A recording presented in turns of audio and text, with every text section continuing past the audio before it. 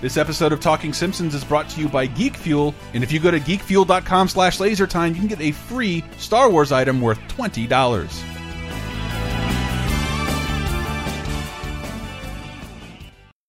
I heartily endorse this event or product.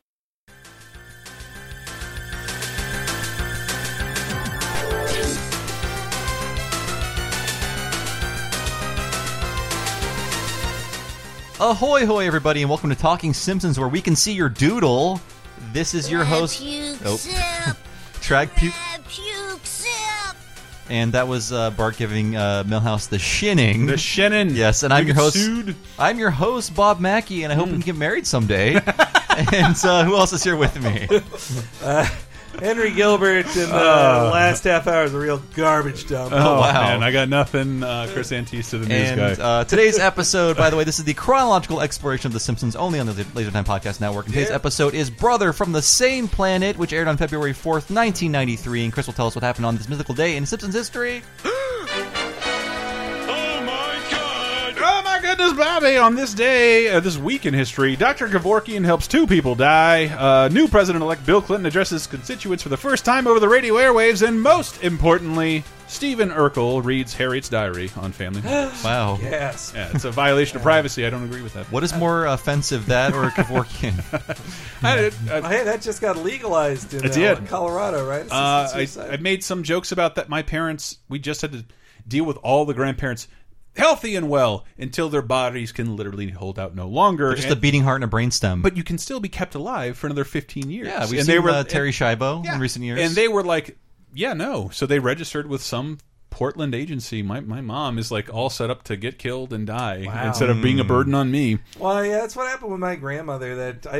She didn't want to go unnaturally, I guess, or I don't know. She just decided the coward's way out for your 100-year-old grandmom. She was 83, but she just wanted. She was like, she's got liver cancer. She's never gonna. It can't be fixed. I give up. But she just wasted away to nothing. She didn't end it fast. And I was like, for those last 2 months, maybe just swallow some pills or something. I guess there's an impulse in your brain somewhere that you can't control. It's just like, no, live, keep living. There should be a place to like, well, maybe you don't blow your brains out on Christmas Day in front of your whole family. No funeral. That's just a mess. Okay, this episode was written for Tom Cruise. That's right. What a revelation in the commentaries, which were released like 12 years ago, probably. But this seems like a big deal that they should probably be afraid to discuss before the commentaries came out. Yeah, so they wrote this.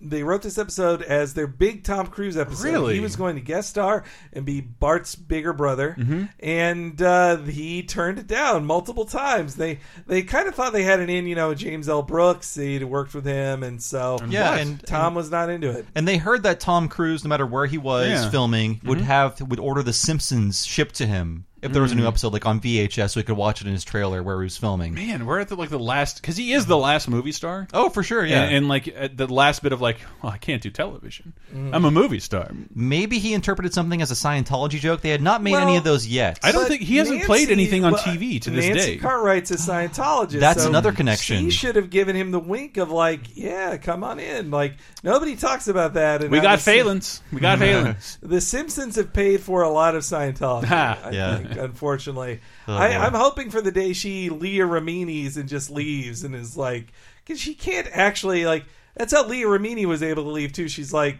she was the one non-closeted, non-murderer that they had no secrets on her, so she could just leave and write a tell-all. So I'd have to think that Nancy has that same opportunity. I think it was Nancy who really crashed that helicopter on the Twilight Zone movie set. That's what they're keeping against her. Yeah. That's why I wonder if she got mad in the episode with the Scientology dudes, the Joy of Sect. The funny thing is, weirdly enough, I just watched the episode and the commentary with it over the weekend, and they only mentioned Scientology once, and it's bleeped. You can tell they cut it out. And Matt says, really? no, we were making fun of S. Yeah. And they say nothing else about Scientology. And Nancy Cartwright is not on the commentary, obviously. Certainly not. Yeah. Was she too dim to understand that? She had to understand. No, I would think she'd understand. Yeah. And if she didn't understand, much like with Isaac Hayes, somebody would have told her, they're making fun of this. Yeah. And either way, a job's a job. Yeah, a job's a job. There's a lot of Christians out there doing voices on this and that. And she donates a lot of money to them, so I don't think they want her to cause a stink.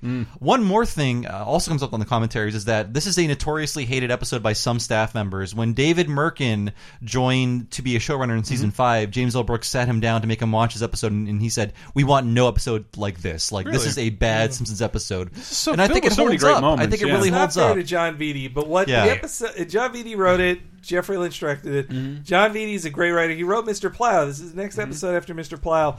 I'll tell you guys ahead of time, if you're waiting for discoveries from his Twitter account, unfortunately, I think this episode aired in... So during every Simpsons Ever, he tweeted out stories, but I think this episode aired late at night when he was asleep, so he didn't like that marathon... It will still be happening? Maybe it might be. Yeah, right now, 600 episodes. Damn, yeah, I don't know when this is going up. But so John Vitti, he did take offense to it. I don't think this episode is the. We talked about how Monorail broke the show, but like this episode is filled with almost as much craziness and weirdness. It's and filled with cartoons. a lot of like was that a reference to this? Like all of this is very clearly a reference to something. Yeah. And when you say this is Tom Cruise, I'm like, wow, the main new character is highly overwritten or underwritten, or he's not in the episode at all, as much as you'd like to think he is. Really. He has like 5 lines. Tom is kind of like a Mary Sue, like he can do no wrong. He's perfect in every way. But I feel like if you'd write for Tom Cruise, had you someone of a celebrity stature here, why is this the first real substantial role of Phil Hartman, even though he has like episode long role, it is. Lyle Lanley was pretty big. You're absolutely right about that. Yeah, but that just happened. Yeah, it did. Yeah, it just happened. So we never referenced the chalkboard gags. I didn't want to bring up this one. It confirms that Skinner does have a toupee, and he was established from the beginning to have a toupee. But Matt Groening was like, we don't want to do the joke of a toupee falling off, someone losing their toupee, but he has a rug. And that is established Matt for this Groening chalkboard says, will gag. that sustain 28 years in the air? And I have to imagine they at least made one toupee gag since I stopped watching. In the second issue of the 1996 Simpsons comics, they show him gluing his toupee back on. We're not too cheap for that. I have vague memories of that. It's the one where Bart goes to jail with Sideshow Bob. Oh, wow. Bart is trying to rip off Skinner's toupee with a vacuum cleaner, and it fails, and Bart's like, oh, I guess it's not a toupee. And then cut to Skinner gluing it back onto his head like, this toupee glue's really great, Willie. So I guess Matt Groening was not watching those comics, although he should have been, because he was like writing Stan Lee style intros he did do that, and stuff. But look, he's a busy man. He's got a cash check. Lots of pies, lots of fingers. Can I say this before we forget about it entirely? The episode title is based on the movie Brother from Another Planet. Yeah, which is a blaxploitation movie starring Joe Morton, I believe. Yeah, I believe so. Yes. Joe Morton from Speed. He told Keanu Reeves, "Don't get that, Jack." Directed by John Sayles. He's in Terminator 2. Yeah, he's a Cyberdyne fellow. Cyberdyne doc. Oh yeah. Okay. This is one of his like early movies. The Brother from Another Planet. He's a mute alien. This is the first time we've seen Nelson's dad. Maybe the last time. It's one of the Phil Hartman roles nobody talks about. Phil Hartman is Nelson's dad. He's all over the damn place. Boys, it wasn't easy choosing only one of you for the free week at Pele's Soccer and Acting Camp. Let's all congratulate Nelson. Thanks, Dad! So it's a plot point in later episodes that Nelson's dad left, but a much later episode explained where he went when I actually watched when I was still watching the show. So Nelson's dad went out for cigarettes, and he planned to come back. He bought a candy bar with peanuts in it, not knowing that. He's allergic to peanuts. He eats the candy bar. His head inflates because of the reaction. A circus guy finds him. He can't talk. He's captured by the circus. And he's like sort of like this mutant man that people throw peanuts at. And because they throw peanuts at him, his condition never changes. So he's been kidnapped by a circus, and he meant to come back. And that's why he doesn't sound like Phil Hartman in like 2001. I guess not. It was probably like 2006, I want to say. That's a lengthy Elephant Man parody, I have to say. Wow. And I love the way Nelson says, thanks, Dad. Yeah, just to really hammer it in about the nepotism involved. And we also have... Oh, sorry, Henry. It was a long time before I saw Barton Fink. Me too. I didn't know. I thought I didn't get this at all. Bart can think. I thought they were making a Bart joke because it happens like 2 seconds later. I thought it was sincerely a dirty movie until like I knew about the Coens. It is so funny, this reference. Come on, Bart. We're going to go sneak into an R-rated movie. Let's call Barton Fink. I can't. I told my dad I'd wait for him. Barton Fink! Martin Fink! Martin Fink! I don't have children, but when I do, I'm going to bore the shit out of them with a few movies. And Barton Fink will be one of them. It is amazing. I didn't discover it until I was like 23. I love Barton Fink. It's so great. I was in my mid-20s too, and I just knew it from this episode. Like, what are they even saying? What dude, does that mean? But I caught the reference after I saw the movie. I'm like, that's fucking brilliant. Because it was a movie that was probably out at the time of this episode. Yeah. It was probably like 90, 91, I think. Yeah. John Goodman is incredible. And Turturro. Some of their best roles. Him running down the hallway. Well, my favorite line is when the cops are interviewing Turturro about Goodman, and he's like, they are implying that they had a homosexual relationship. He's like, did you guys have sex? And he's like, what? We're men. We wrestle. I just love that one. When I saw it for the first time, the DVD menus were spoiler themed. Really? So something happens to a location in the movie that is different than the beginning, and that location is presented as it is in the end of the movie in the DVD menus. God, I don't want to say what it is. I know exactly what you're talking about. Yes, so like when you turn on the DVD, it's like, this location. Fire everywhere. Yes, okay, well, we're not saying what caught on fire, but it's just like... No, Bob, I know exactly what you're talking about. You guys got, listeners, watch Barton Fink. No, watch every Coen Brothers movie. I mean, sure, yes, I read reviews of everyone like, this one is not... Hail Caesar's like one of the best movies of the goddamn year. Shut up, all you bored critics. You've seen Lebowski, you probably not have seen Barton Fink. Barton Fink. Yeah. Or Miller's Crossing. Or Raising Arizona. Watch that. Oh, Hudsucker Proxy's so good. I watch it once a year. Yeah, I definitely didn't get the Barton Fink joke as a kid. Here's a reference I don't get. Because, so at this point, Bart... And this is pretty devastating for a kid. And like trying to, only now as an adult, watching this episode, trying to empathize from the view of a kid who's not been picked up. And my parents never would have done this to me. I could see myself doing this to my children. This brings back some tragic memories because I had a deadbeat dad briefly, and there were a few instances where this actually happened. Oh, like you don't get picked up? Yeah, from school. Wow. Very rarely because he wasn't around very much. But I'm secretly wounded. What do you do at that point? Do you call somebody? Are there still people around? Well, you're 6 is there an adult who's not allowed to leave until the last kid is gone? I think so. You're 6 and you cry a lot until someone helps you and calls somebody else, like your grandma. But this I cannot believe how turned on by the idea of you crying at 6 years old. It hasn't happened in 30 years. This conversation makes me think back to just brought back this visceral memory of my parents always were there to pick me up. Except there was one time my mom was like, I think she had car trouble or something. She locked her keys in her car, and this was in 1988. There aren't cell phones, and so I'm just at the babysitter's place, and I was just waiting and waiting. It was 5:30, and I was having kid anxiety attacks. Like, my mom's never coming back. The sun is my going mom down. Is dead. I don't know what's going on. It's like when you lose your mom in a grocery store, and you're like, okay, new family time. This is it. It's over. My life is over. I have my parents were and are so attentive. I was arrested for shoplifting at Walmart. My mother showed up, even though you have to pick them up from the juvenile detention facility. I'm going to drive behind. She drove behind the cop car and flipped me off the whole time. Wow! And waited until I was processed. Was she driving with the middle fingers? Yeah, it's one of my most visceral memories. My mother flipping me off behind the wheel of the cop car. I'm in the back seat of. Amazing. This is a reference I don't get though. That could be Dad. Station wagon, luggage rack. I am woman, hear me roar, and numbers too big to ignore, and I know too much to go back to pretend. So I'm mentioning this because I never got this reference, and for some reason, Henry, you were over, Brett was over. I played this in our house while we were waiting to record something, and this moment came on, and both you and Brett sang the song word for word.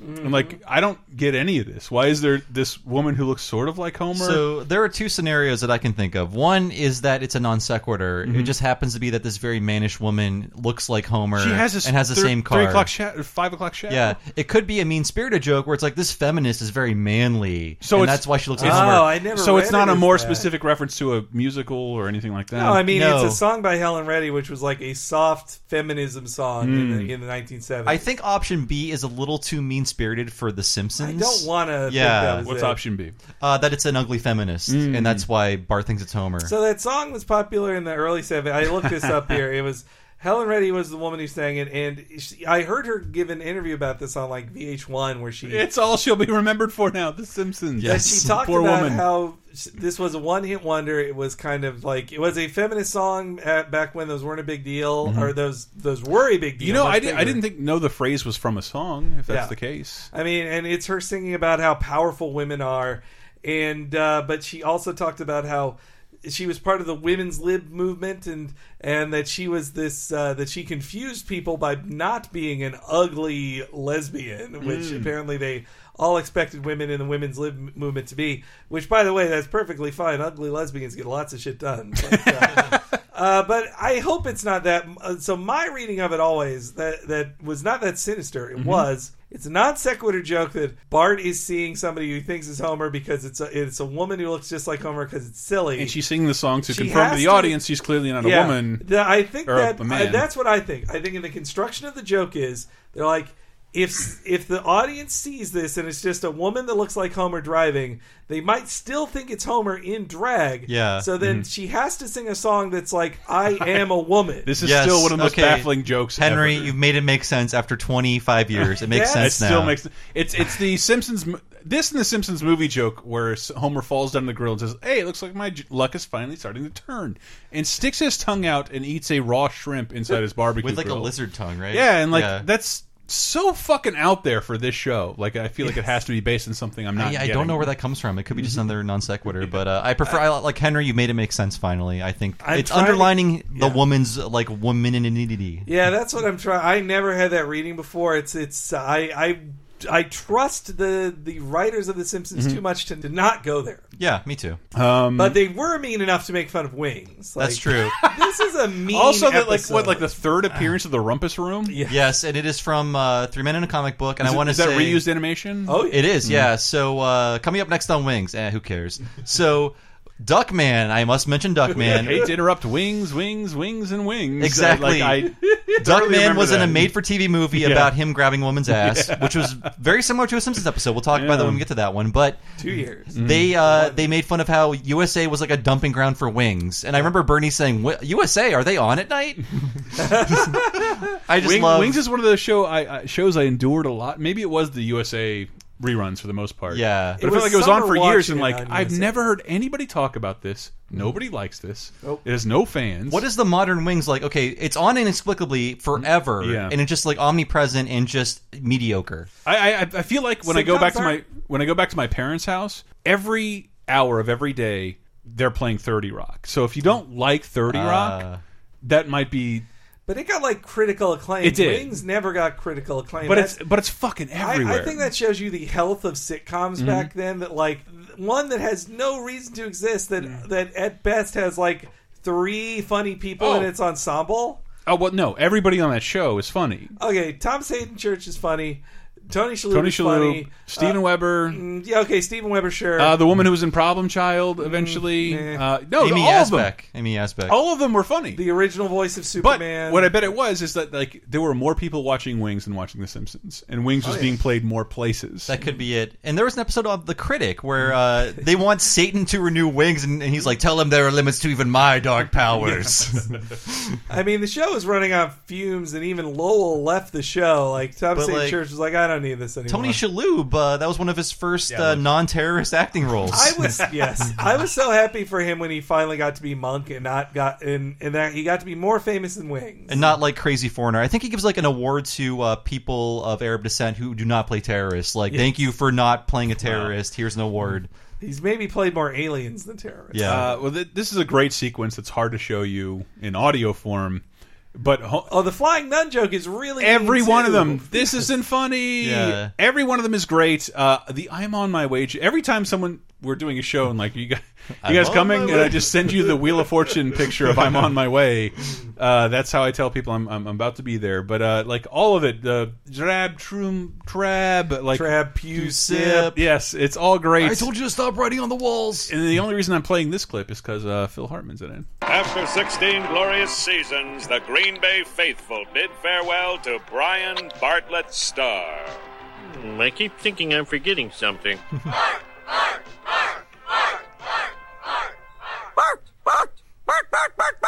Nice little helper. Can't think with all this noise. I love this sequence. I really do. I can identify with Homer's not noticing something. I've been there too. I forget things constantly, but what's happening is I'm working really hard on other things. I'm not watching Wheel of Fortune. Yeah. And a farewell salute to a football player I've never heard of. Bart Starr actually retired in the 70s. Oh, that's a real person? It's a real person. God, Actually, the episode in season 9 where Homer coaches Bart's football team is called Bart Starr, the episode itself. So there you go.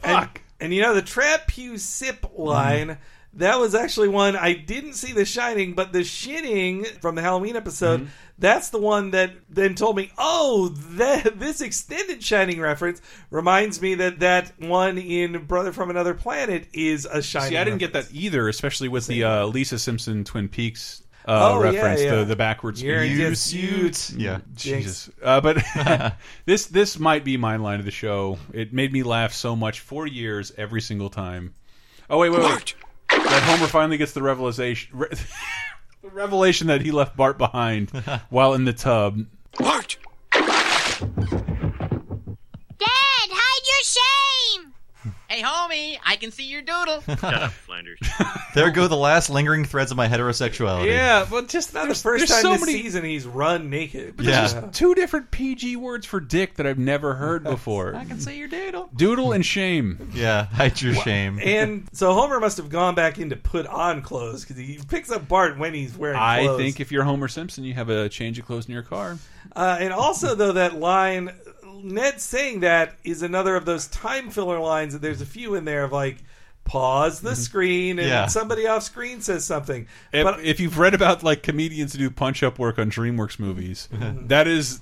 And this, to me, is one of the funniest jokes ever. Some of my favorite Simpsons jokes are someone screaming from off screen. They work sometimes. Not all the time. Someone said that, that's when I punch up a DreamWorks Blue Sky script. That's Patton Oswalt, right? Yeah. Oh, yeah, it was. But it totally was. That's a great bit. That's a great bit. But it is, that's what it is. It's people shouting things off screen to make another joke. Yeah. Because you can't animate new stuff. That's expensive. Your joke might be funny, but you can't bring in 19 animators to render it. Bruce Valanche is thrown in to say, check, please.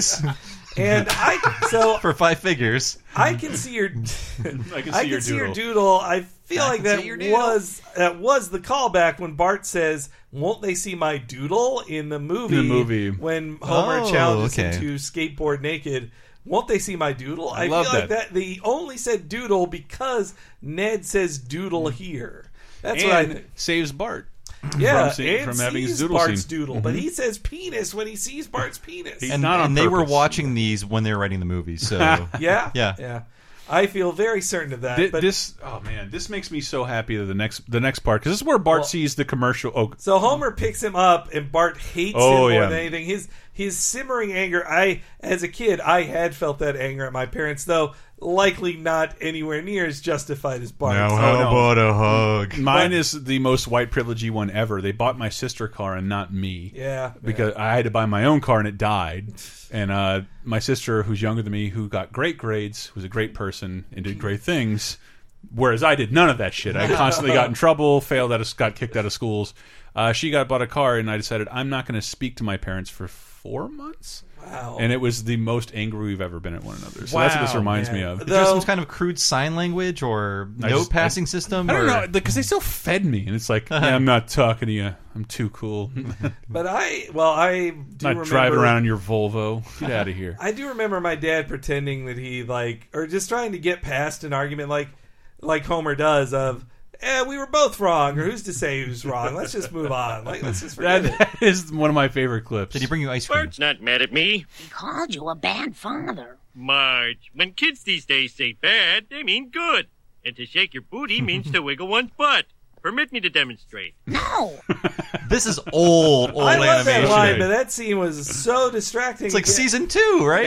Early season 2. It almost... Homer is so rounded, and it's like all these... The colors are different, even? Yeah, it's really distracting. I wonder what the original line was that they inserted in there. Someone find us these scripts, like the first draft or the table read. I want to know. They've got to be out the DVD, there. Right? No, they're not. Some of them are, but only in season 3. They were more comprehensive with their DVDs, the season after this. Yeah. They had tons of...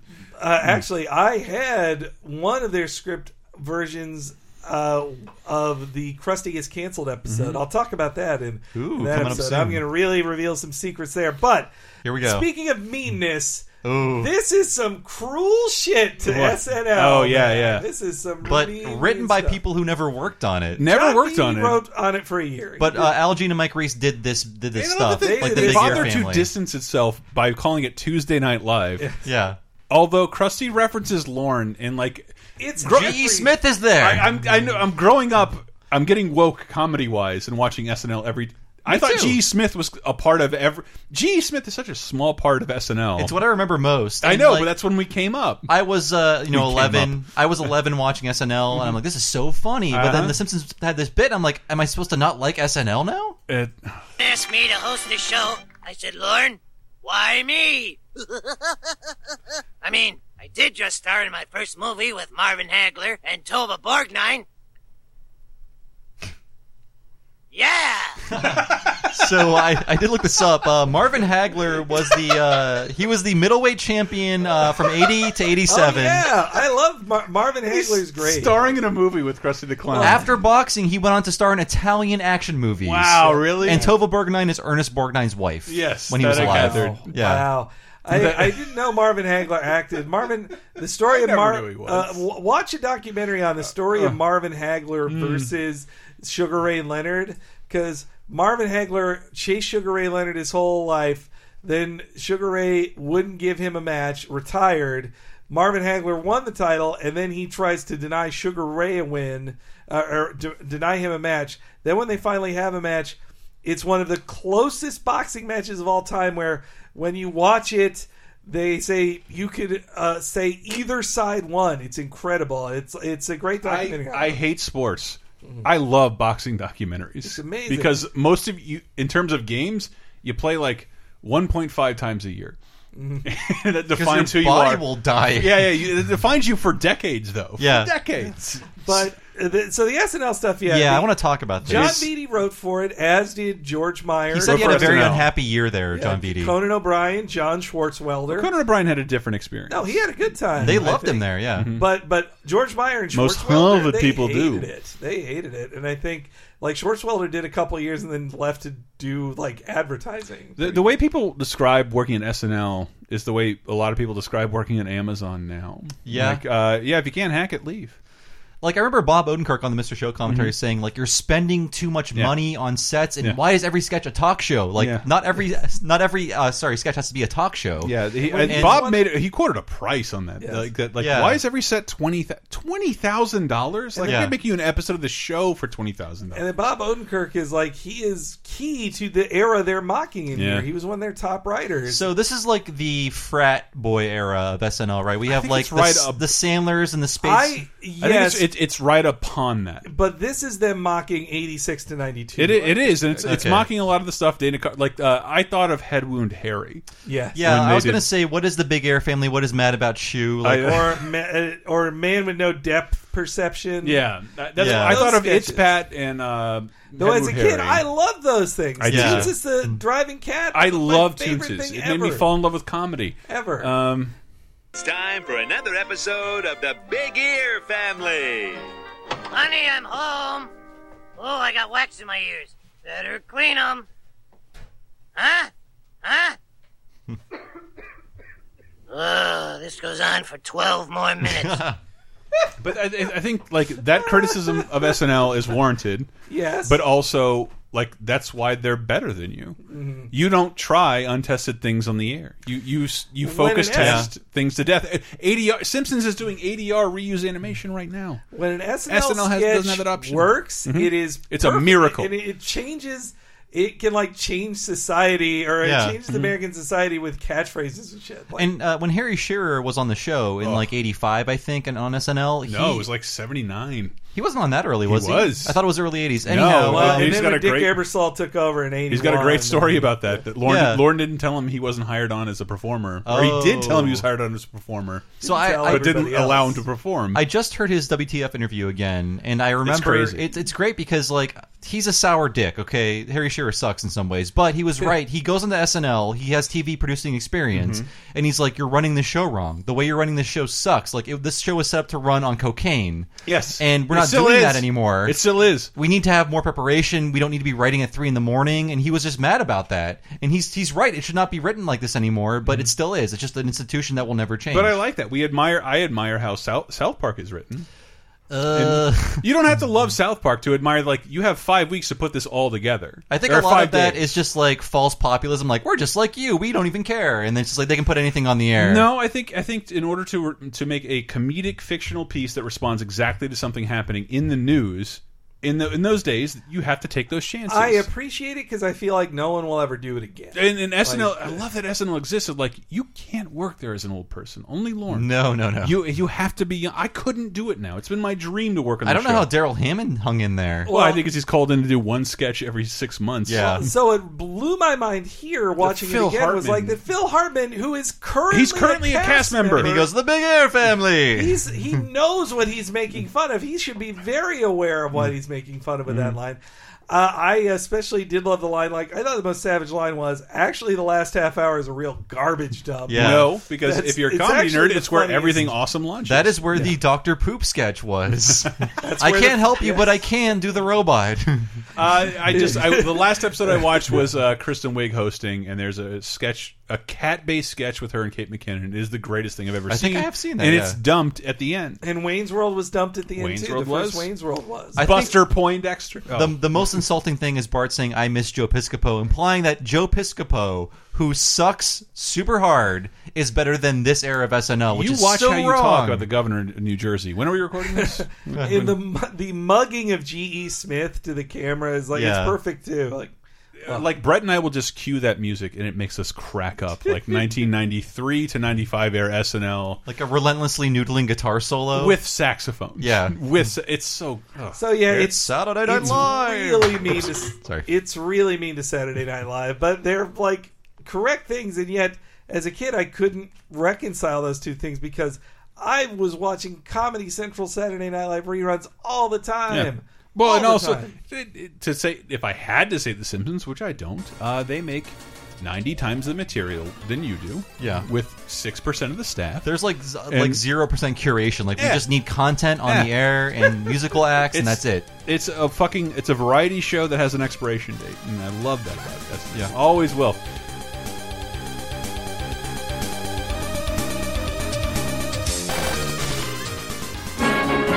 The Simpsons will be right back.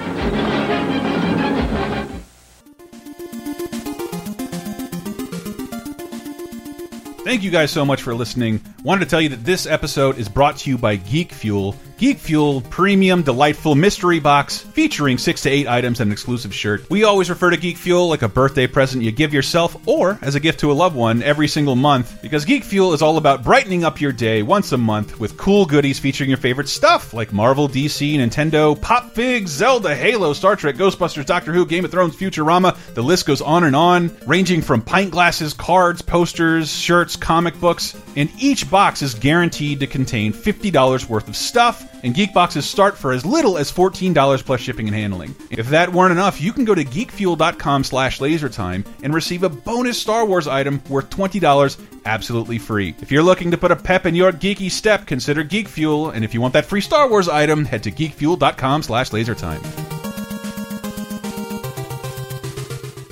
Are you already tired of 2016? Jump into the past with 30-2010, our weekly pop culture time machine podcast. Here's something you may remember from 1986. The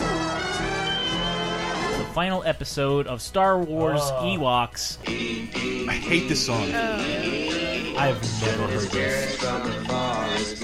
There's two seasons. This is one of the theme songs.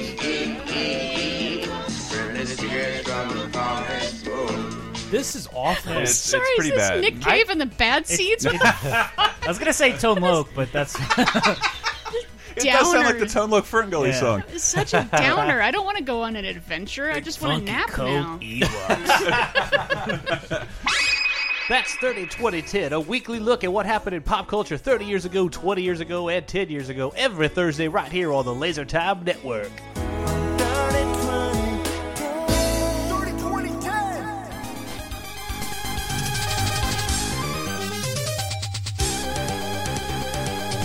But as is the case in these Gina Reese episodes, watching TV introduces a plot point. It does. It introduced the big. I didn't even get it. The Big Brother, because I don't the Big Brother commercial. Yeah, I love the narrator that's like, no, he's not coming back. No, he's not coming back. But that Bart can get back at Homer for being a shitty dad by getting a new one. Mm-hmm. And what is a brilliant thing. I wish I was a little younger, because I probably would have done this to get revenge on my parents. And I don't know why Tom and Peppy weren't hooked up with before. Yeah. Well, because remember? No. Why was she being so selective? She's like, finally, a white kid who needs help here. I've been saving Tom just for you. Homer did want a white version of Peppy. Yes, he did ask he for it wanted specifically. A blonde one. But we get to meet Tom, voiced by Phil Hartman. I've been saving someone special for a case like yours.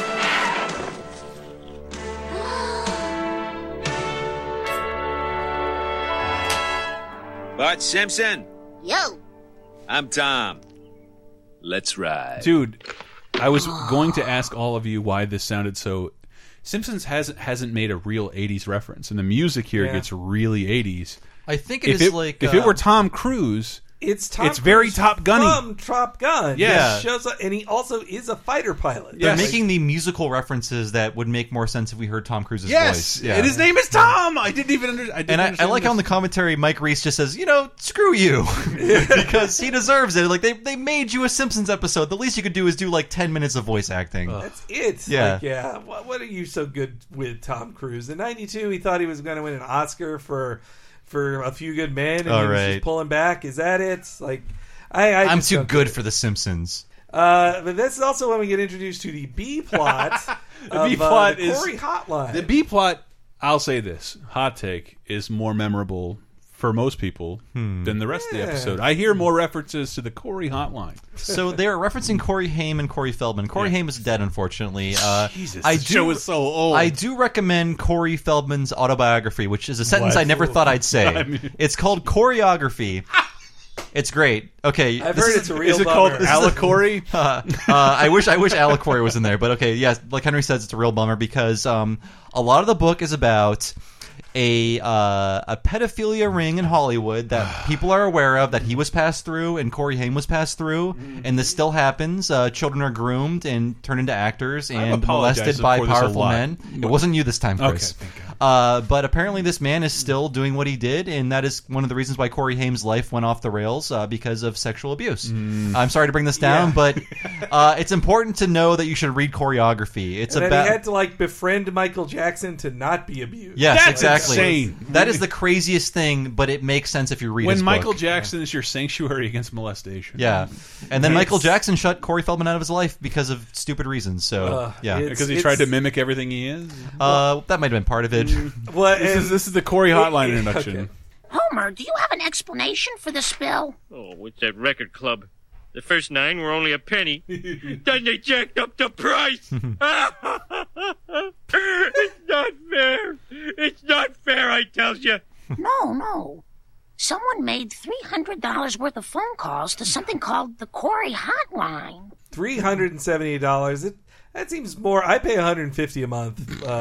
Well, I'm paying off my There's new no phone. porn subscription that costs that much. Poor women. Like I'm thinking of like $4.99 a minute, probably divided by that number of dollars. And we did a whole Laser Time episode about, and the prices match up about 900 numbers.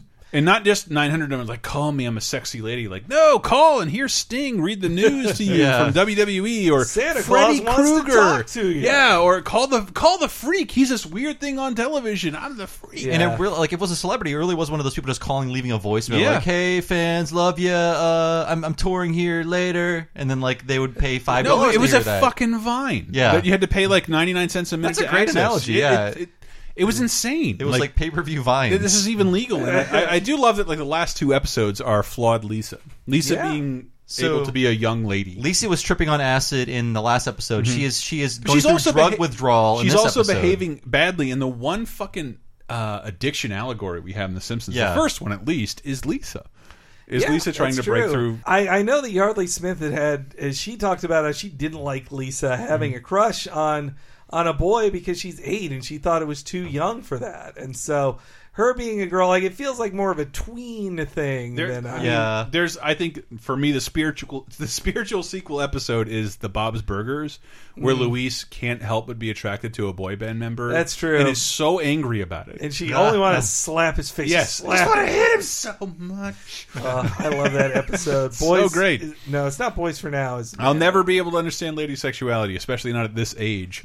But there's no good outlet for it. And so I can see a Corey hotline being... Yeah. I grew up in the New Kids on the Block period. Yeah. And that was a merchandising sensation based on little girl sexuality.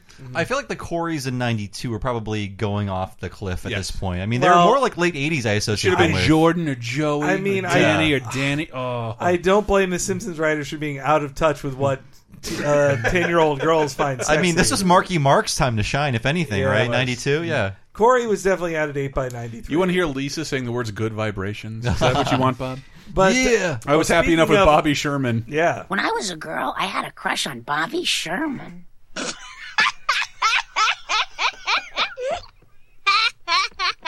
point is, I want you to stop making these calls. All right, Mom. I promise you will never be billed for another call. Bobby Sherman. It's like the second time. I love Lisa belittling Marge trying to relate to her. If it was Bart laughing, I'd be like, how does Bart know who Bobby Sherman is? But Lisa's smart enough. I go like, all right, she might know. I mean, this is the first time I looked him up for the first time, and I figured he was like a pop idol. Yeah. But I looked up his most popular songs. I never heard them before. That's right. I never heard them on the radio, and I feel like if you were a one-hit wonder from 1950 to 1990, I've heard your song, but I didn't recognize any of his music. He's very goody-goody, very Donny Osmond. All the links on his page are to the Monkees, and I think he was supposed to be like, well, what if Jesus, Davy Jones? What if Davy Jones was a solo act and did pappy shit written for him by a studio, and that's who Bobby Sherman was. Like he's a dweeb that doesn't even have at least. Yeah, like you say, it's like the Osmonds, except with the Osmonds, like Donnie and Marie, it was like, when are they gonna fuck? He's like the Osmonds with less bite. With Donnie and Marie, you at least had the excitement of a boy and a girl singing, very toothy, and it's like who were toothy. They at least had that, but meanwhile, like Bobby Sherman's just like, I like nice things, and I'm Bobby Sherman. A very inoffensive adult male. I want to play more Corey Call, but I have to get this baseball game clip out because it sets up the episode of why Tom hates Homer. Your dad ever take you to baseball games? Nah, his game was blackjack. He bet our life savings on a single hand. If I ever meet your dad... The start of the game will be delayed, so we can introduce the recruiter for the Springfield Communist Party. Another example of Springfield setting people up to fail. This is the real life Gabby J. Yay! Though I like this joke, but Here Come the Pretzels is a funnier lie. Like it's a funnier version of this. Pleading for some kind of sanity. Though I just associate Here Come the Pretzels with like Brett uses that as his analogy all the time. Me, I do. My line is sometimes you're Whitey Ford, sometimes you're the pretzel. It just happens. Is Here Come the Pretzels like an analogy for someone turning on something or a crowd turning on something? Well, I mean, comments perhaps. Brett and I had a job where like you get to announce things and wait for people to react poorly. So here comes the pretzel. So like, well, here it comes. Yeah. Here it comes. I forgot that joke about Hibbert with a MASH coloring book, which he just takes with him. That's such a good joke. He's laughing at it as he walks away. But this is the Corey hotline. I love it so much. Yeah. Hi, you've reached the Corey hotline. $4.95 a minute. Here are some words that rhyme with Corey. Glory, story, allegory, Montessori.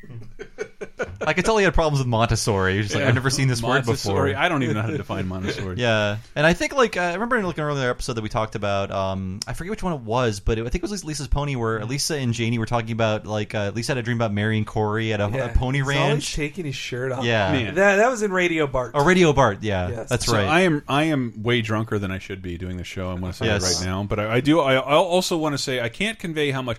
I fell in love with The Simpsons first. That was like my first, like, I'm going to record this and watch this every week. And then Ren and Stimpy came along. And I was like, I don't need The Simpsons anymore. You're like, I only need to record 8 episodes. That's all there are. And then after a year of, like, I think 4 episodes. Like, the last 2 didn't air for months. Yeah. So I want to say this episode... So I would have stuck with Ren and Stimpy if they produced episodes. I never would have watched it. I so never would have cared as much about The Simpsons. Bob, again. let's talk about that timeline. Then. Yeah. So I was going to say this was probably approved when John Kricfalusi was still working on Ren and Stimpy. He was fired in August of '92. And if this aired in January of '93, for sure he was still on the show. Yeah, production. This aired in early in January '93, so production-wise, like it must have been like March. Like they've always said, it's like 9 months or over 9 months from air to creation. So the reason I know John Kay was still on the show when this happened is because they had a Ren and Stimpy animator do the layout for this parody. It looks great, and it's not even a parody. It's just like we're just going to do a scene, and it's an advertisement for Ren and Stimpy. And I think it was actually Chris Riccardi who directed a lot of episodes. It looks really, really good. This meatball soup is delicious, Stimpy. That's not meatball soup. That's my collection of fur balls and stomach acid. You idiot! You're trying to kill me, man!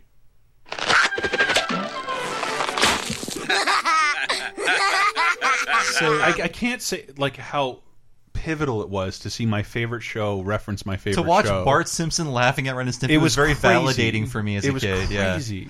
And I want to say that Matt Groening and John Kay were friends then. I assume they still are because he did some really shitty couch gags for them. They're really terrible. Like They're ugly. It's the worst animation you've ever seen in your life. But he turned on John Kay so at this hard. point, he had people up holding him up because he was untalented. But he got this made, and it was great. He's very talented. He's somewhat talented, to work but with. he's got mental illness and he should get treated. So, but he was kicked off the show by '93, right? So that's when August of '92 was when the layoff happened, or the firing happened. The timeline for me was like Ren and Stimpy was the greatest show for what felt like years. Yeah, but was like a year of being awesome. Yeah. Okay. So I said he was untalented. I take that back. He's a great artist. He's a shitty animator, and a lot of your favorite things on Ren and Stimpy are from other people, not him. True. So don't give him all the credit. Yeah. And it's funny though that they worked on this, and in like 8 episodes. There will be a very cruel Ren and Stimpy joke, though not wrong. Didn't you write an article about that for Laser Time? They hated animated feuds that you see in the cartoons. The writers, I won't say Groening, but the writers on The Simpsons definitely hated that he said they remembered it as John Kricfalusi saying The Simpsons is great in spite of its writers. And that John Kay was very much against writers who can't draw shouldn't be writing animation. We just talked about that on Bonus Time, that John Kay was like, writers are given a lot of importance in animation. And we've even talked about here how on the commentary they refer to animators as the elves who do the things that we like. Yes. Like that is true, but John Kay was like, well, if you can't draw, then you can't write for our cartoon, period. And if you don't draw, you're not allowed in the writer's room. I love the way he did his show. I do like, because I can see myself like full-heartedly trying to embark on the same termite terrorist thing. Right. I don't know how long we're going to get. Well, into if you this. want to listen to the entire story of John Kricfalusi, I tell it on the Creators Fired episode of Laser Time. It takes about 20 minutes, but you will learn why John Kay is great. But Bob Camp is the secret sauce that made Ren and Stimpy work. He is. He made Stimpy's Invention happen. If you like that cartoon, then you love Bob Camp. That is my favorite Ren and Stimpy. He basically storyboarded it from start to finish, and that was his cartoon. Yep. And it was also weird hearing Dan do both voices. Yes, it was totally Billy West duty. Like, could they not get Billy West? Like, was it? I bet it was a union thing or something. Well, I don't know the rule. I don't think you can just like Robot Chicken is the only thing that defies this. You can go on another show and voice that's a character. Cable show, so it's a non-union show. That's kind of you can go on another show and voice a character that you voice on something else. I don't really think that's a thing you can do. It's pretty rare, except for Robot Chicken. And I will say, like, we brought it up, I think, in the Monorail episode that like they do a Flintstones parody, and like when The Simpsons came out the first 3 years, it couldn't be mentioned in an article without talking about the Flintstones. And when Ren and Stimpy premiered, that changed. Yeah, you had to talk about the Simpsons and Ren and Stimpy changing animation, and so seeing this really authentic Ren and Stimpy thing in the middle of The Simpsons was mind-blowing. We can agree. This is not a parody. This is not making fun of Ren and Stimpy. It's like, no, we like it. Here's a Ren and Stimpy scene for 20 seconds. Yeah, I honestly don't know where they stand on it, because it's so accurate to what Ren and Stimpy... Like, the fact... The only, like, well, he should have hit Stimpy there. Instead, his eyeballs twisted in a circle and exploded, which is also very Ren and Stimpy. Yeah, I mean, there's nothing that would not be on Ren and Stimpy on a normal episode. And again, like you said, drawn by one of the top dudes at the games animation. Like, John Kay would not let a Simpsons animator draw Ren and Stimpy, no for way. sure. Yeah. Like, no, I'm surprised. He probably was like, I'm too busy to do this, but I can't let a Simpsons animator do And it's funny because I think I knew like who was buttering his bread or who would get him exposure, because when there was Ren and Stimpy comic book, he was like, none of my people can work on this. I'm putting my foot down. None of my animators can draw this comic book. But on The Simpsons, he had one of his animators do the scene, so I think he knew that would get him a lot more like basically free as advertising. an agreement. Yeah. Oh, I didn't know that. I love after this is the show and tell scene. I love the show and tell scene. The neural disruptor. For two. Okay. I don't have it, but I have this one. Hi, this is Corey. I hope you and I can get married someday. That was my intro.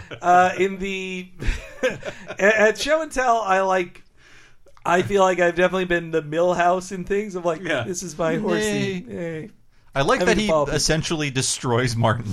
And I've never had a neural disruptor, but I also never did show and tell in the 4th grade. That never happened. I laughed so hard at thank an unprecedented 8-year military buildup. Oh my God. I laughed so hard at that. What a fantasy world that is now. Only 8 years of military buildup. Yeah. Like, thank you, Nixon. Good God. What? This is... Man, because a couple of sequences in this episode see every single character acting really hard like they're about to get an Emmy nomination. So this is Homer, I think, imitating Richard Burton from Who's Afraid of Virginia Woolf. Yes. Wow. Yeah. And so, but it's also like him acting to the fucking rafters. Yeah, I mean, him having a drink in his hand Yeah. definitely like underlines the Virginia Woolf reference they're doing. Yeah. Hello, son. Where have you been? Playing with Millhouse. No, you haven't. You've been out gallivanting around with that floozy of a bigger brother of yours, haven't you? Haven't you? Look at me.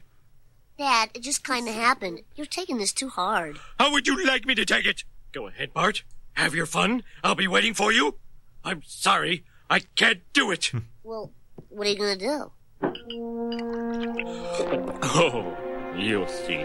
Yeah. It does feel like unfettered craziness from the writers. Yeah, like this made no sense to me until I watched Virginia Woolf, and I'm like, I totally get it. You should watch the movie, by the way. It's Elizabeth Taylor and Richard Burton arguing with each other drunk for 90 minutes. Which it's is great. Great, because that was one of the worst couples in Hollywood filmdom. Yes, a real couple in real life. Not only a real couple, and Jesus, I went to a wedding.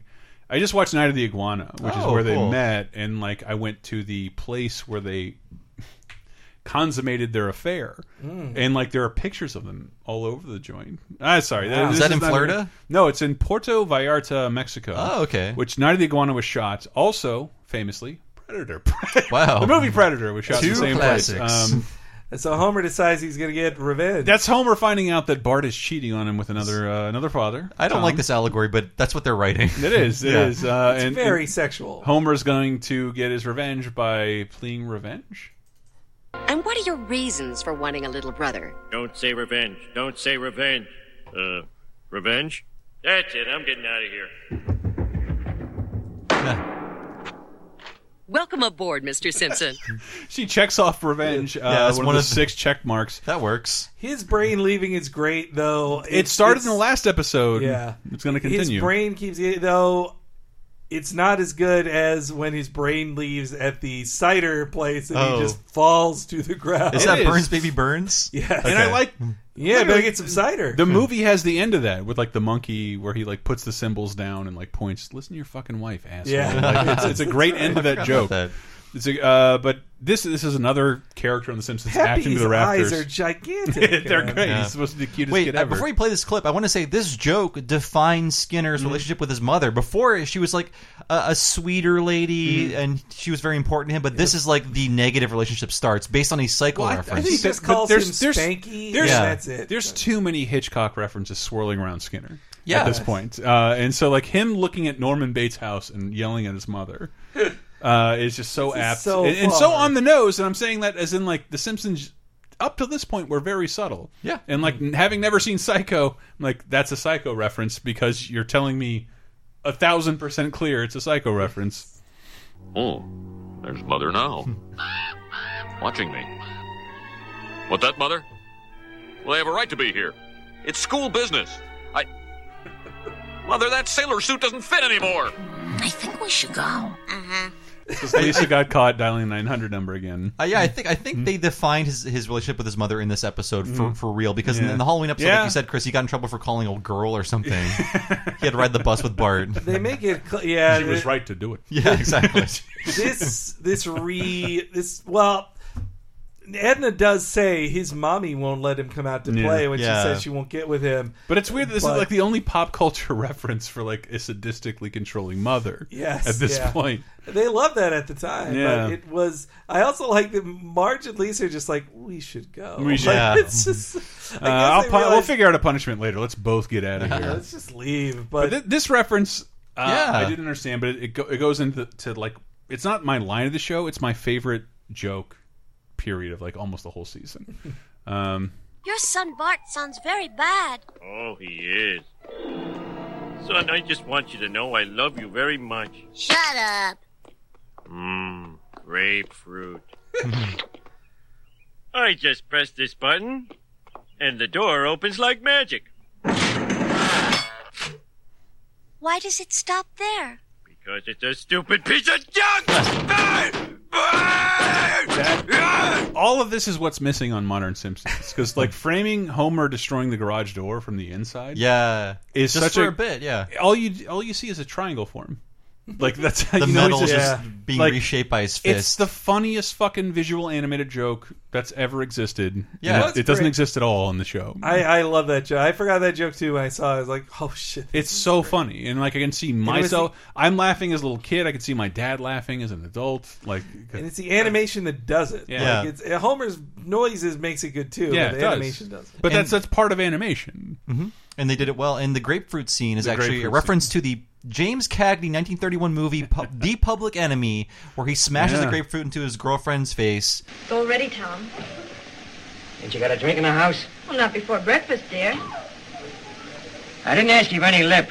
I asked you if you had a drink. I know, Tom, but... Well, gee, I wish that... Hey, you go down wishing stuff again. I wish you was a wishing well. So that I could tie a bucket to you and sink you. Maybe you found someone you like better. There he goes, and smash. And I love that it's not a cartoon, so that was just like, you just punched her with a grapefruit. Yeah, you just punched her with a grapefruit. And so James But Cagney... I never knew that, because Bart is wearing the striped... The striped pajamas, yeah. That's like the one visual part of the scene, yeah. I never would have got that. Yeah. This is an insane sequence. So people mix up James Cagney and Edward G. Robinson a lot. Yeah, James Cagney, what are you talking about, Bob? James Cagney is like, you dirty rat. And Edward G. Robinson says, yeah, what are you talking about, Bob? So never mix them up. They're different. Well, that's all you need to know, is that Edward G. Robinson is, not Quimby, Jesus Christ, Wiggum. Yeah. That's Wiggum. Exactly. Boys. Like, that's Quimby. And James Cagney saying Yankee Doodle Dandy poorly. Yankee Doodle Dandy, sorry. But it brings up the good topic about dames. What are we going to do about them? Can't rub grapefruits in all their faces. Make some laws. Tie buckets to their heads. My mom loved the learned joke. She liked that quite a lot. And she had to explain to me that is the correct way to say it. Learned. But learned makes more sense. I like the different cowboy constellations. That's Jerry, the cowboy. Alan. These are all great sequences. Yeah. It's hard to get clips of. Well, meanwhile, so Lisa has to resist till midnight to call the thing, which it's a good ticking clock and it's a nice sequence. It almost made me think that they were going to cut. It's all in one shot, and I wonder if they planned on interspersing it a little more throughout the episode, but they realized, like, if it starts at 7 and ends at midnight, days can't pass in the Homer and Bart story. Because the B plot ends with like multiple sequences left in the main story. Yeah, and I also think, though, I don't know, I don't think a fix to addiction is, hey, you made it past midnight this one time. Cold turkey. You beat it. You're done. Well, the director, maybe for Lisa's addiction. It's a phone addiction. But the director, Jeffrey Lynch, who I think is one of the most talented non-first string directors, he did the entire scene himself, and he was afraid he went too far, but people loved it. Ticking? Yeah, and he directed some great like visual episodes, like The Curse of the Flying Hellfish. That was his, and I think he did the first Who Shot Mr. Burns, or maybe the second. Boys. Yeah. and also he went on to be the visual animation director for the Spider-Man films, the Sam Raimi Spider-Man films. So the least best Spider-Man. Well, hey, no way, they're better than amazing. I'll watch. Well, I'd watch Amazing 2 before I watch Spider-Man 3, but I'd watch it out. Spider-Man 1 and 2 before watching Amazing That seems 1 fair. and 2. I just, again, I want to point out the dated nature of the time and temperature phone number, which we all... yes, true. yeah. So when I was a kid, I think when you're a kid, you just delight in having agency over something. Yeah. And I loved calling that number. In fact, I know it by heart. It's 747-1411. You have in my, so many in my area internet-connected code. devices that have an atomic clock or a Yeah. connection with a major clock. This is our only connection was to call the phone company. I just like And I'm being able to... why is my VCR 5 minutes off? Like, I got to call the phone company and know what real time it is. But like I said, as a kid, I didn't have anyone to call, of course. Yeah, I had no me friends. neither. I was like 3, but it's like if I call a number, this guy will save the time. And that's like a great feeling. Like And I have my control parents over won't this. Get mad because I'm spending money because I'm not. It's free. And when you had young semi-gay relationships with friends and no women, and you wanted them to call you on the phone, you'd call that number and like just call in between the hours of, like beep in between 12 so my phone doesn't ring. I did not have this arrangement. Me and my buddy Steve did. Like I would call that number and wait for him to beep in. Otherwise, the phones would ring and wake up the whole house. And so I spent so much time on the phone with time. And we called it time and temperature in Florida. It's not a thing. It's not a thing. It is amazing to think of a time when a phone call would wake up the entire house. Yeah. And people didn't have private lines. The one phone is ringing. Yeah, Someone's dead. You would call it to like, we got to set up this computer. What time is it really? I'm not going to trust my VCR or my stove or my grandfather clock. I'm going to call time and temperature. We have not met Peppy yet. He's in this episode, but I want to say that he is based on the comic strip character Dondi. And you might be saying, who's Dondi? I don't know either.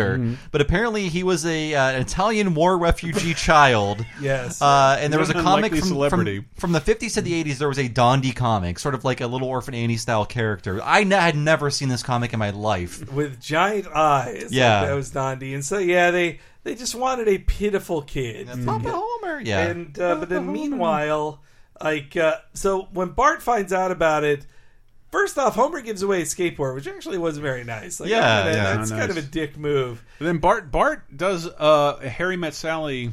Well, Meg I also Ryan. did like Homer's line, "You're not the only one who can abuse a nonprofit organization." Charity-based revenge. Yeah, this is the filthiest joke This to is a date. gross joke. Yeah. Hey, Homer, have you seen my skateboard? I gave it to Peppy. Who the hell is Peppy? He's my little brother. That's right. You're not the only one who can abuse a non-profit organization. Who needs you? Tom's a better father than you ever were. Come on, Bart. We had our fun. Remember when I used to push you on the swing? I was faking it.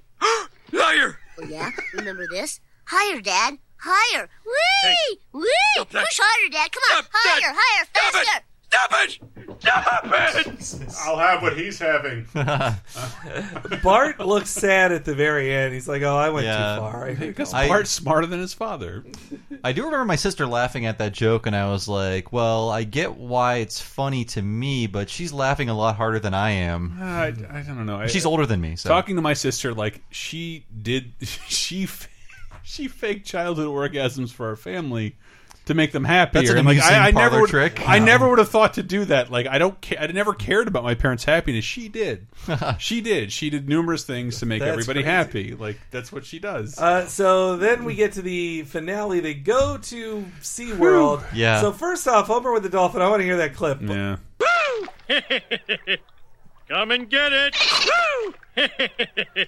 Come and get it! Woo! Stupid dolphin. You got It always makes me laugh. I just in love when audio he's form. restrained by the employees. Yeah. I thought I remembered him punching the dolphin, but he doesn't. Yeah. But the laugh. they mentioned it in the commentary, and I double-checked this. This is a reference to a short. Yeah. I thought so, yeah. It's a reference to a Tracy Ullman short called Zoo Story. That's, if you look it up, that's where you I found watched it. this 10 years ago and like, why is his face doing that? Yeah, it his doesn't make eyes any are just sense. pointing different directions. Because they were Yeah. that is They're- so they go to the zoo. Bart wants a peanut. Homer won't share it with him. It's very I rewatched a lot of those. Bart is the main character, constantly talking to the audience, and it also has this weird like kind of kid against the world spirit to it that feels very grainy. Oh yeah, like really life is hell. And so it's Life in hell, sorry. in the zoo episode, Bart is like, I don't want to be at the zoo. Can I have a peanut? Homer won't share the peanut because he's a jerk. And then he's taunting a gorilla and he's like, you want a peanut? No. And he pulls it back. And every time he pulls it back, he then laughs with the same facial structure as in this one. That's why it's so specific when he's taunting the dolphin, because it's the same. It's very weird. If you're not watching this episode, you don't know why this scene is so jarring. Yeah. But I remember it. I had to ask you guys, I think 2 years ago, like, what the fuck is up with this scene? Like, he's it's not referencing season 1. These are my peanuts. But yeah, I'm gonna have one. But his face is all over the place in it because his face was so wacky in the original version. Yeah. The punchline there is literally he had shit thrown in his face. And I think, but you could say it's dirt for the censors, but like he clearly got shit thrown for this update Fox. No, censors. but I think when you're talking about like Brooks sitting people down, like this episode is too all over the place. This is a very obscure reference. Yeah, and the obscure reference lies in season 0 of the show, which like. Even me, like I don't know if I've seen everything. I think arguably the Twister mouths are a Tracy Ullman reference when the head twists on the jawline. Is that still your profile picture on Twitter? Oh yeah. Bart saying blood. Yeah. I think I did a good audio approximation of that. Yeah, you need to like detach your jaw from your face though. Twist your mouth. And then Homer happily this is like, great I'm a drunken gambler. He meets Tom. The drunken gambler. Come on, Bart. You know better than to talk to strangers. For your information, I'm his father. His father? The drunken gambler? That's right. And who might you be?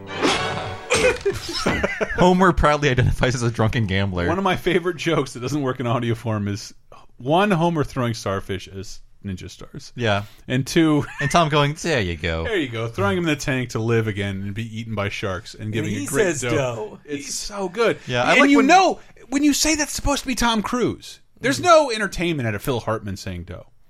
It's Tom Cruise saying dough. Yeah. That was the joke. Yeah. This is an over-the-top crazy fight that feels like they were like, let's just do the nuttiest fight we can. And it's very clearly from a certain film that I only watched because they identify in the commentaries. Then I finally watched it in like 2005.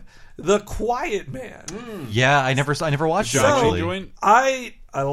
Though I doubt I would have ever agreed with them politically, that doesn't mean you can't enjoy an artist, Mike disagree. Pence. But anyway, John Ford and John Wayne made a bunch of amazing movies together, though I really had only had seen their westerns.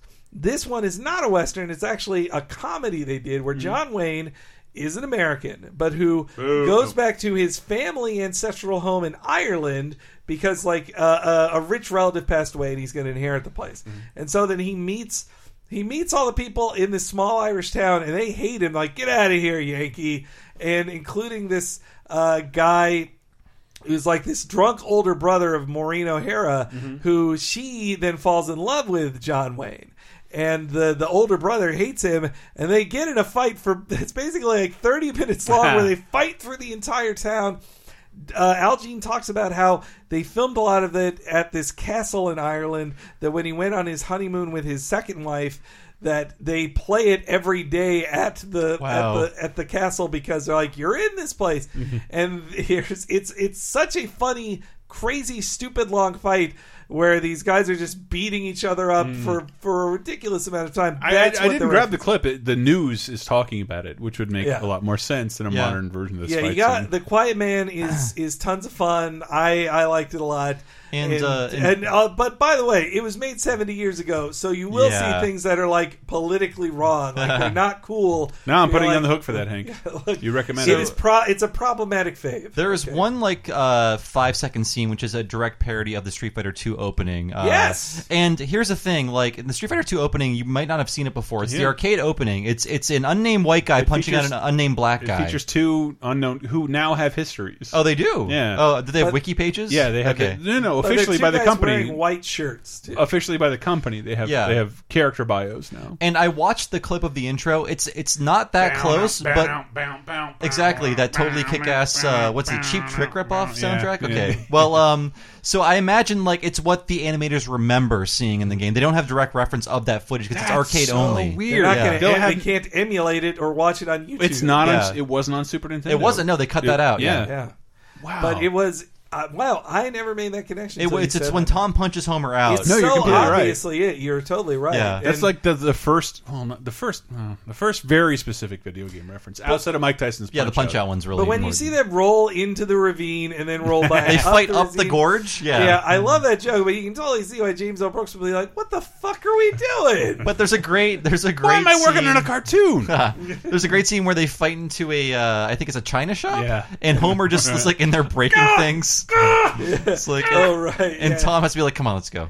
I didn't think the end would work for me as well as it did, but I have way too much shit to do. I need to get out. I need to fly out of here. And that ending hurts. This is even more painful than it looks. Yeah, getting punched over a hydrant with it jamming into your back. This is even I thought and Homer landing was on your head. Yeah, by that. And just I think. When I watched it originally, I think the whole family watching it, like we all like gasped, like, "Ugh!" Yeah. Like, it just, does his like, head the like little crack the pavement too, or his head touches the pavement? Yeah. He's doing a back bend with no arms over a fire hydrant. There's great Foley in that scene too. It cracks. You hear it like, crack. And he gets on a gurney, and Pepe and Tommy. I'm glad Pepe got a happy end. But I thought it was more funny. The end, is sweet. where Homer teaches his son how to be a fucking coward. Yeah. Like in a fight, like start fights and then finish it like this. Dad, remember when Tom had you in that headlock and you screamed, "I'm a hemophiliac," and when he let you go, you kicked him in the back? Yeah? Will you teach me how to do that? Sure, boy. First, you gotta shriek like a woman and keep sobbing till he turns away in disgust. That's when it's time to kick some back. Yeah. And then when he's lying out on the ground, yeah, kick him in the rib. Yeah. Step on his neck. Yeah. And run like hell. Step on his neck. Oh, I love it. I love it when Bart gets to be a little kid and and it's all terrible. That's Like that's scene. when it's time to kick some back. It's so great. So I have a theory about this. Like a woman until he turns away in disgust. Yeah, disgust your enemy and they kick them in the spine. So my theory about this episode, I was thinking, Henry and Chris, like listening to the commentaries, I get the sense that mid-season 4 production, everyone was leaving. Al Jean and Mike Reiss were writing The Critic at this time. Kogan and Wolodarski leave. Yeah, while doing post-production on these episodes, they were doing other stuff. So I feel like this was a season 3 episode. They could not get Tom Cruise. They would scrap it. Yeah. But they needed an episode. Like the Prince episode, they scrapped because they couldn't get Prince. But I feel like they just needed content. I think you're right. Yeah. I mean, right. I feel like the season 4 and onwards was kind of like the midpoint was like anything goes because everyone was leaving. There was a new staff coming in. Al Jean and Mike Reiss were going to be doing The Critic soon, and I feel like this kind of got through. But I like it. I mean, I don't think it's as bad as James L. Brooks thought. I loved it as a kid. I like it now. I didn't remember Tom Cruise being. I've listened to the commentary. I didn't remember that. Yeah, I'm drunk and dumb, and I forget everything all the time.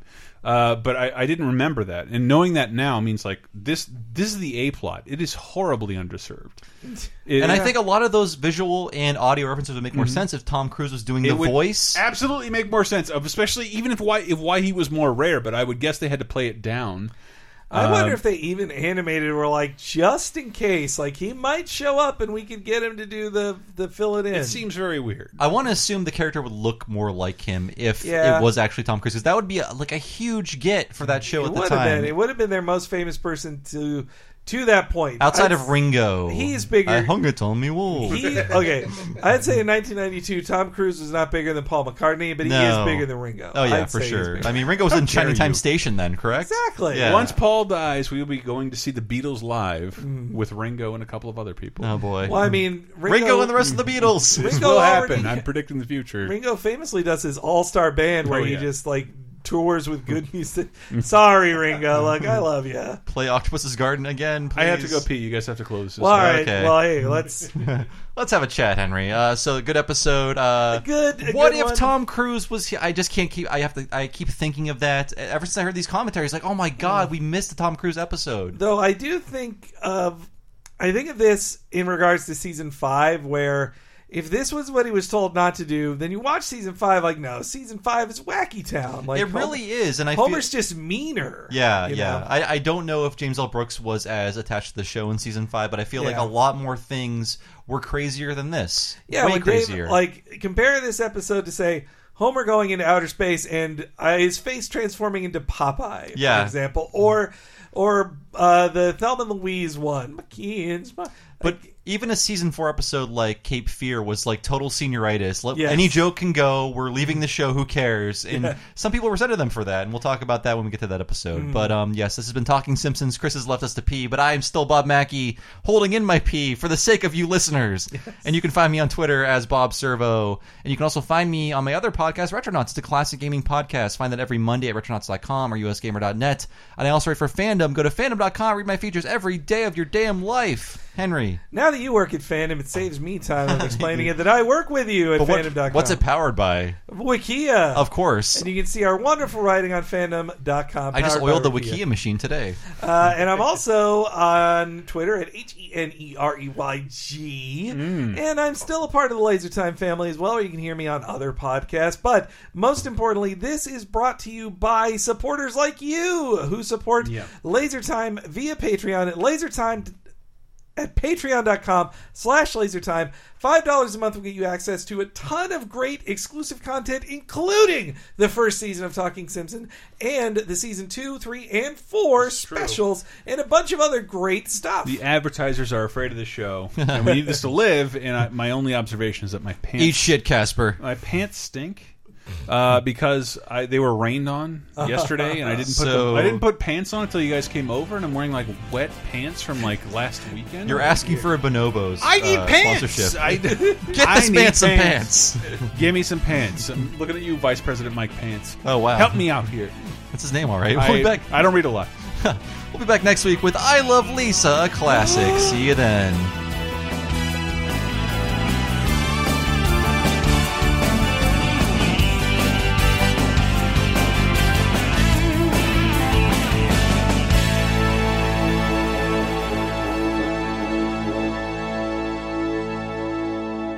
Wow, infotainment.